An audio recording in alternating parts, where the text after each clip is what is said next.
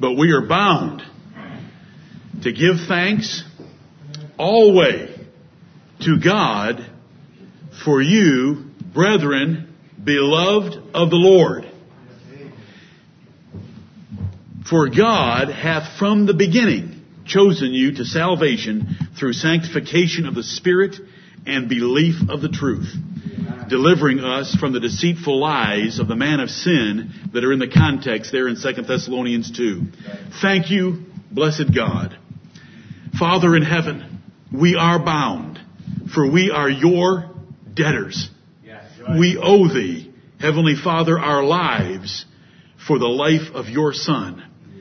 We thank thee, Heavenly Father, that you raised him from the dead, and he sits alive forevermore at thy right hand. And you have allowed us to live in this world that we might give our lives a living sacrifice to thee for what he has done for us. Help us to do this. Yes. Receive our worship now and guide us in all that we do through Jesus Christ our Lord, in whom we are perfected forever and preserved and called and glorified. Amen. Amen.